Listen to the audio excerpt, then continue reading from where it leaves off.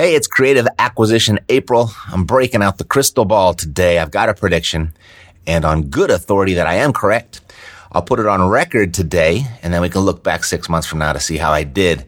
And I'm going to give you a breakthrough action plan also today that's going to win regardless of whether I'm correct or not. This is Terrio Media.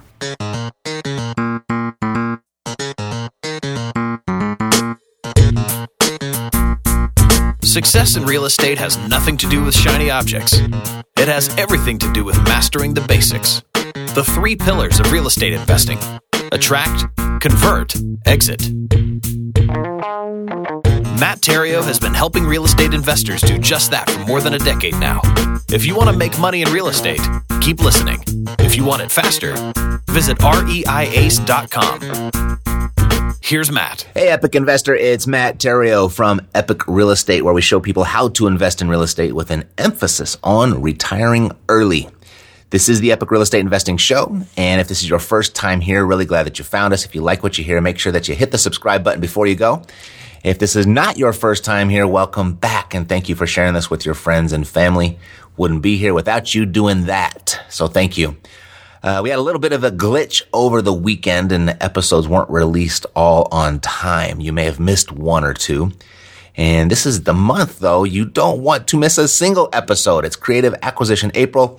And today I've got a coronavirus prediction and how your creative acquisitions all play into that. And before I get to it, though, as promised, I did post the 21 creative financing terms and templates every investor needs for a shifting market. You can now get them at epicbreakthrough.com. If you tried over the weekend and had some issues, I understand, but it's all been fixed. Alrighty, so try again. Sorry for the inconvenience. epicbreakthrough.com. Alrighty, so one of the benefits of the quarantine that we're in right now is we've all got a lot of free time. Free time to read and improve yourself. And so I've been practicing what I preach and really taking advantage of this time to, enlighten myself with a little bit more than just real estate. And I've been doing a lot of research and doing so on the coronavirus, but not as much as I have been just on overall economics, the economy itself, because real estate is a big part of the economy. But I've never really understood the economy the way that I would have liked to and the way that I think would actually serve me. So I've been doing a little bit more of that. I've been digging in, and I've been looking at a historical view of the economy and seeing all the different stuff that was in place that creates a thriving economy, and that particularly that thriving economy that we were just in prior to our health crisis, of which historically speaking, would this health crisis, based on economic stuff that I've read, considered a black swan. And I know what a black swan is. I've heard of it before. And this is definitely one. It's an unpredictable event that is beyond what is normally expected of a situation as potentially severe consequences. These black swan events is based on, all swans are white. And everyone said that black swans didn't exist until they were actually discovered. They're extremely rare. And so that's the metaphor. But with regard to what we're experiencing, extremely rare. But these black swans, they land with severe impact. These events, they play vastly larger roles than regular occurrences. In history, they stand out, right? They are dominant roles right now in the development of what's going to happen next.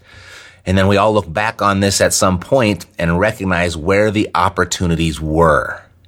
It'll all be clear as day when we look back. Very similar to looking back on 2008, right? We didn't even know what was going on. We just knew something was happening. And then, after a couple of years, the world kind of got educated on what the secondary market is and how that works and how it impacts real estate and the lending process and how the lending process drives property sales and property values. And, that's kind of household knowledge. Now, they made so many movies about it, so everybody kind of gets it. It's clear as day. And we look back and like, wow, if we would have just known where to seize those opportunities, look at all the magic we could have created way back then. But because it wasn't as clear when it was going on, most failed to act on those opportunities. But those that did made fortunes. So let's learn from that. And let's see to it that we don't look back at this time that we're going through right now with any sort of regret. Let's look back and recognize our brilliance for taking action, the right action. So when we pull out of this, it's very uncertain at this moment as to when that's going to happen. But based on the doctor models, the projections, which have already kind of proved to be inaccurate based on what they were projecting, just a month ago, which is good news, right? Because we weren't anticipating the country pulling together like they have been and mitigating and kind of altering those projections and flattening the curve, as they say. And so, but just based on the doctor's models, the most aggressively hit areas of the U.S. should hit their mortality peaks this week. And then we should start to see ourselves on the back end of things. The big risk, though, is us. That's the big variable, right? People. Gosh, I say that in the real estate thing all the time. The real estate is safe. It's the people that make it risky, right? And this virus isn't that dangerous. It's the people that are making it risky. So, and how long we deal with this is going to be based on the people as well. Just, not taking the social distancing measures seriously or trying to get back to normal too fast and causing a potential relapse in the crisis. That's actually the bigger uncertainty, is how society is going to act once we're given the okay to return to our lives. So that's all I know. I'm not going to pretend to be an expert on that, because I'm certainly not. I've read as much as I could find trying to dive and dig in between the various and oftentimes political slants that show up in all the various sources. And if you get past all that, if you can actually read through it, there's actually not that much to learn. It's all pretty simple. The mitigation measures that we're all taking will work. And if we take them seriously and practice them for the next few weeks, all that to say, this will end. But what will our society and economy look like once it does? So there are three most probable outcomes. Okay, there's three outcomes that we could most likely deal with.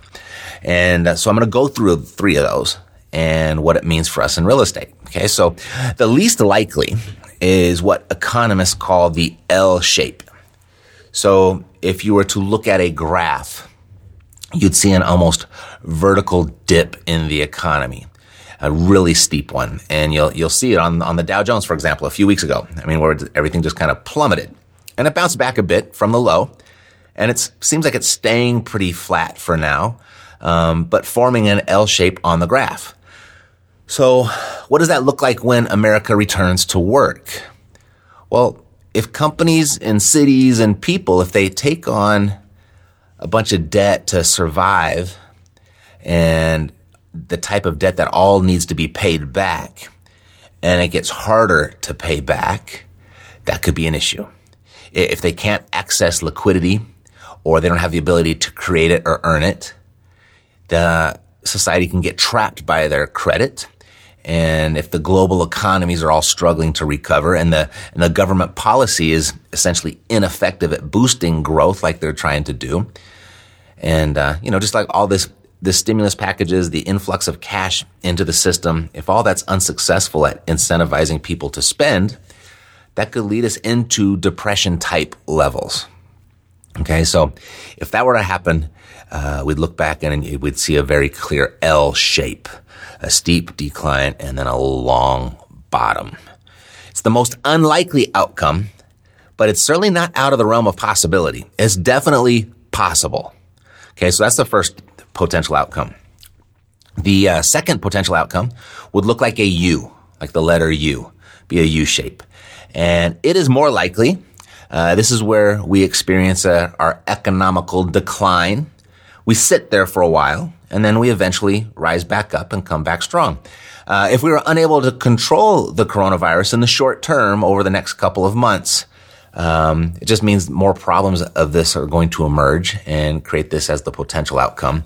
If people come back and they're slow to pay their debts, if fear has planted itself in our psyche, if our mindsets have changed, if it's changed our behavior to be much more in defensive mode, in scarcity mode, there's going to be definitely some mental scars left on society after this.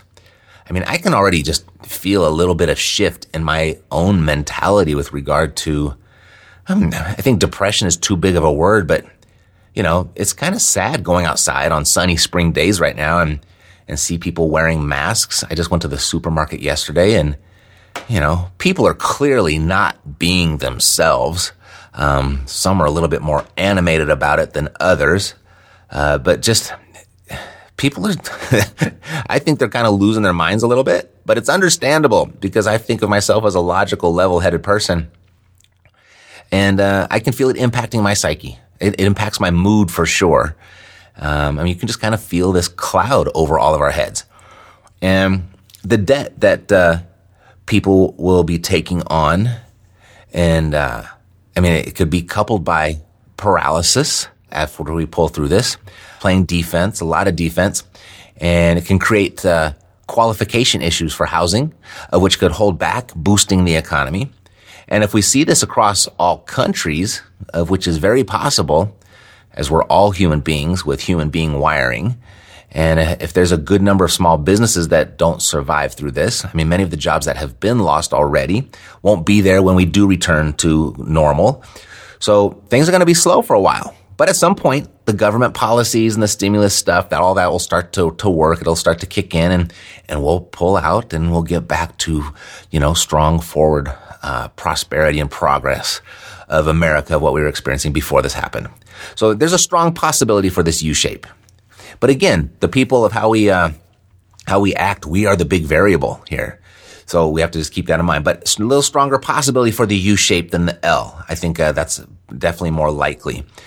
And so there's the third potential outcome. And this is the possibility of which I am rooting for. And it's the one that I am predicting, only because I can see how the country is starting to respond. I'm just grateful to be an American and around such awesome people, because America's, from my perspective here in Las Vegas, Nevada, going outside in my own community and watching the news as much as I do, I try to hold myself back, especially when it just gets into all these stories and then all the what ifs and the hypothetical conversations. Then I pull it off, or turn it off. But I do try to watch, and I just want to stay informed.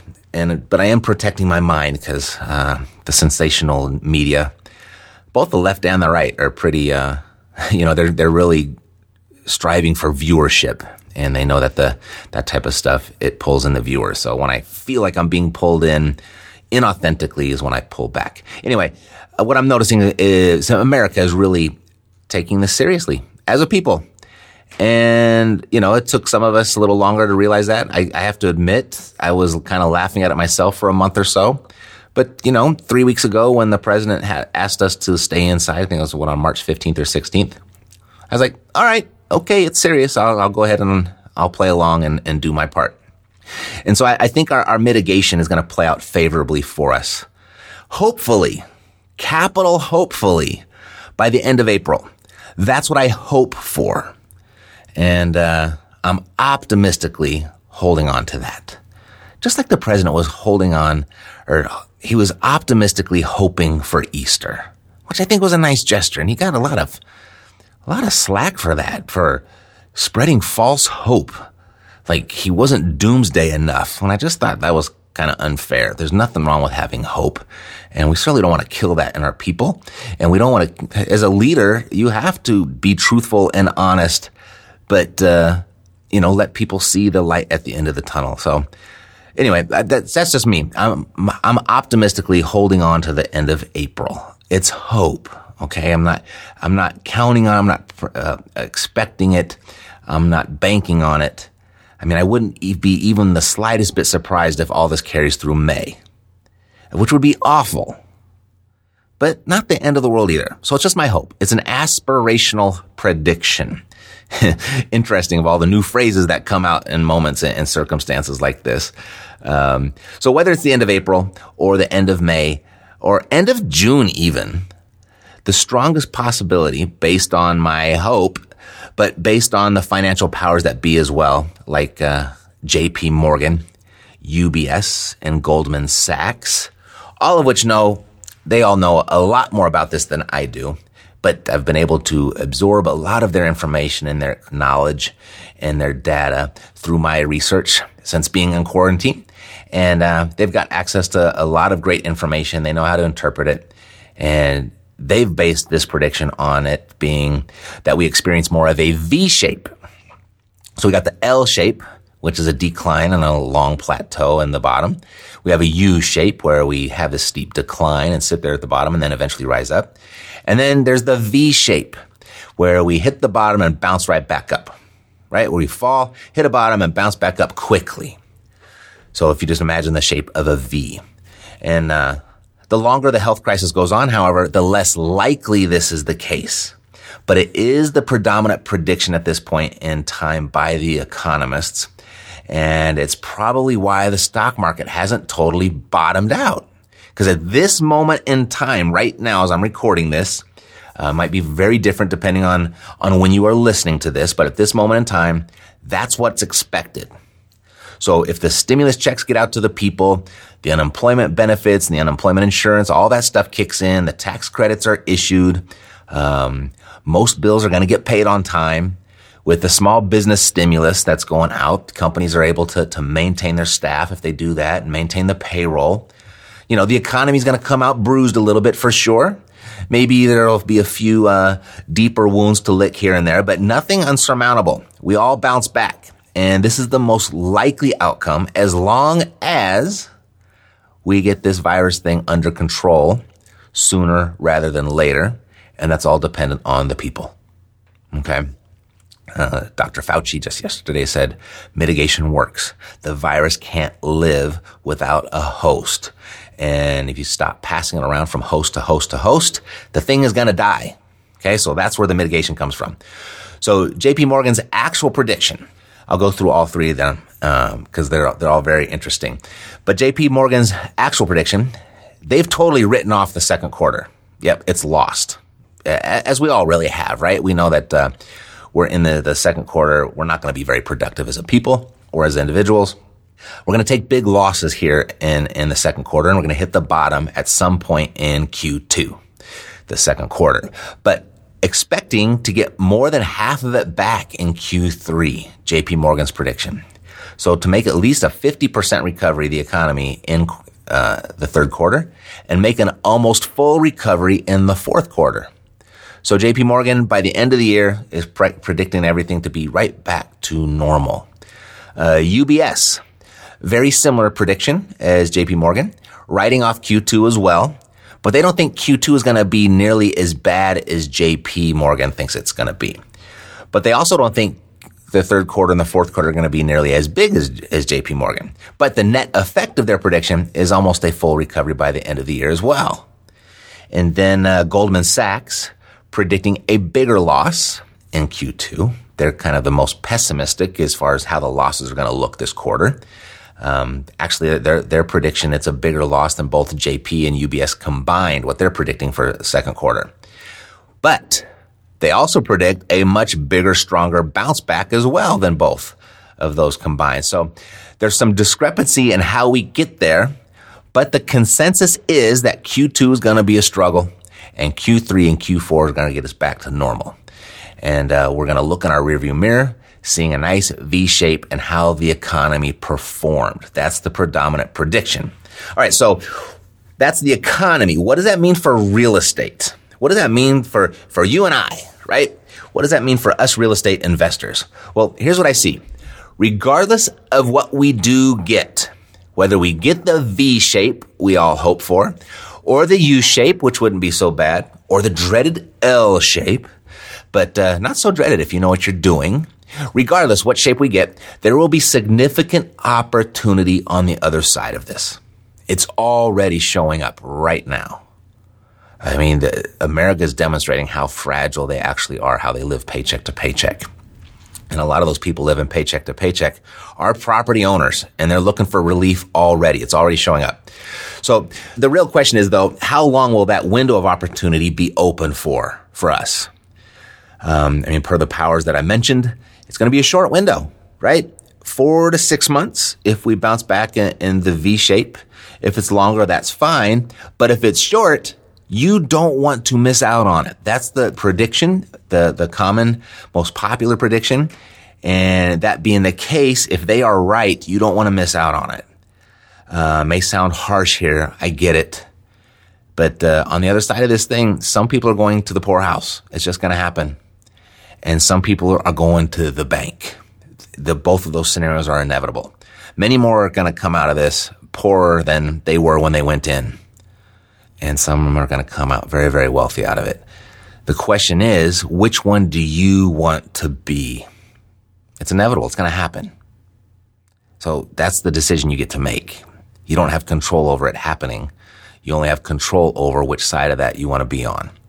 So here's the game that you play to see to it that you come out of this thing better off than you were when you went in. The name of the game is control. To get control of as much real estate as you can. And if you don't have a ton of money to do it, and I wouldn't recommend using all of your money to do it anyway. And so the strategy to win this game is using creative acquisition strategies. And when I say creative, what that means is putting ideas in place of actual money to create this control for yourself. I mean, this is really where the breakthrough for you is going to come. And I have all of that posted for you right now, by the way. The 21 creative financing terms and templates every investor needs for a shifting market. And if you'd like to grab your creative financing terms and template, if you want those cheat sheets that I created for you, you can at epicbreakthrough.com. You've got to get familiar with these if you're going to win this game of control. And when you come out on the other end of this, controlling a bunch of assets, you'll be able to manage those assets in a way to where just with buying and selling and trading and refinancing and moving equity around, all these different creative things, that options that you have when you have control of a bunch of assets that you don't have control of, or you don't have the options you don't have when you don't have control of all those assets. You want the options. Option creates freedom. Options, that's freedom and options are synonymous. So you want to get control of as much as you possibly can, because this is where you can set yourself free in the next 6 months. I mean, you can create that residual income that you've been striving for that would replace your day job's income. You can do it. That's the opportunity that's before you. Okay. So you got to get familiar with these creative structures, these creative terms to win this game. And here are the benefits of incorporating these into your investing strategy. One, deal volume. You're going to do more deals. You're going to do a lot more deals. You're going to get control of a lot more real estate than you have in the last, probably since you've been starting doing this. That's the opportunity for you. But you have to shift. You can't play this wholesale game through here. You can certainly wholesale properties, but if that's all you're going to do, if you're going to play the same old game on this, you might make a good chunk of money, but you're going to miss the real opportunity here. Okay. But you're going to do a lot more deals. So you're going to have a lot more opportunity to buy and hold and flip. Okay. So that's number one, do a lot more deals. Number two, you're going to have the ability to create massive amounts of cash flow. Massive amounts of cash flow, massive amounts of debt pay down. Okay. So that's the opportunity. The second big benefit of using these creative strategies in this type of market. The third one is risk control. Because if you're using ideas in place of actual currency, that's where the creativity comes from, the ideas. You're really controlling your risk. You're really managing that because you're putting less money down, which is protecting you from overpaying for the property. Okay. So huge risk control in using the creative structures. Number 4, it's a huge hedge against inflation if you're controlling all of this property. There's already been more of the quantitative easing already in our stimulus package than was done entire 2008. And it gives us an immediate impact. It gives us an immediate boost. It gives the economy an immediate shot in the arm, which is what it's there for, and that's its purpose. But the long-term effect is it devalues the dollar. Your money is going to become worth less. Okay? But the real estate is a hedge against that. The real estate is going to have the value. It's going to maintain the value. It's going to fly right with inflation and maintain the value of your dollar if you're controlling the real estate. If you're just flipping properties and you're making money, that money's going to be worth less and less and less. So it's a huge hedge against the inflation. The other benefit of that, when you're buying on terms, now is not to execute the strategy of selling with seller financing. You want to buy with seller financing because as it devalues the dollar, it also devalues your debt. The debt gets smaller and less powerful as well. So if you are buying with debt, then that debt liability becomes smaller and smaller and smaller per the deflation of the dollar. And if we go into super deflation, it's going to be like the only people that survive are those that are controlling tangible assets like real estate. So it's a huge play right here. You've got to control. If you're just flipping properties because it seems like it's a free-for-all, you're really missing the big opportunity. Okay? So huge, huge play. And what that does is by using debt to acquire an asset when inflation keeps chipping away at the debt, it puts you on the same trajectory and playing the same game as the wealthiest people in our society do. It's the same game that the banks play. Okay? It's the same game that the mega wealthy play, and it puts you on the right side of that economy and you win with it. Okay? That's why the rich get richer. And this is one of the ways they do it. They use debt, depreciating debt to acquire appreciating assets. All right, number 5. It creates options. Talked about that a little bit already. The more property you control after all of this, the more options you will have to establish and bolster your financial position. And if done correctly, you will never have to work again. Never have to work again if you do this correctly. If you really seize this window. That's what I'm saying. If we bounce back with this V shape like everyone's predicting, you got 4 to 6 months to just absolutely crush, to position yourself to never have to work again. The options that you'll have by controlling a lot of property, that's what's going to create your freedom. This is the play, creative acquisitions and financing in the shifting market. It will win regardless if we have the L-shaped outcome, the U-shaped outcome, or the most predicted V-shaped outcome. The only difference is the speed of which you have to operate, how long that window is going to stay open for you. So it means your breakthrough opportunity, it likely is going to have a very narrow window based on the predictions of the people that are much smarter about the economy than myself. So you want to get ready right now. You don't want to sit around and wait. So if you've been thinking about getting into the game, now is the time. And if you've been a little frustrated with your real estate lately, this is not the time to slow down. It's time to pick it up. So you want to get ready right now.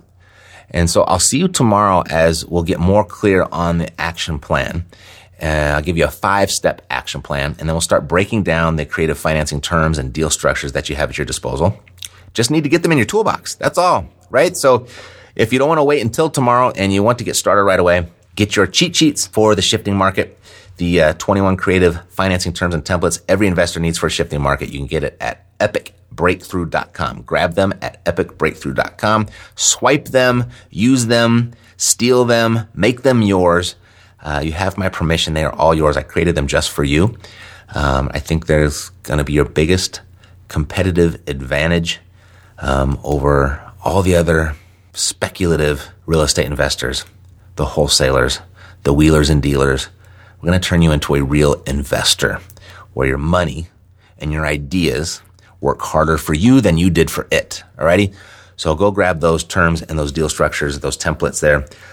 Just copy and paste templates you can put into your offers. You can get that at epicbreakthrough.com. Alrighty? So if you found this episode valuable, there's a good chance that you know someone else who would.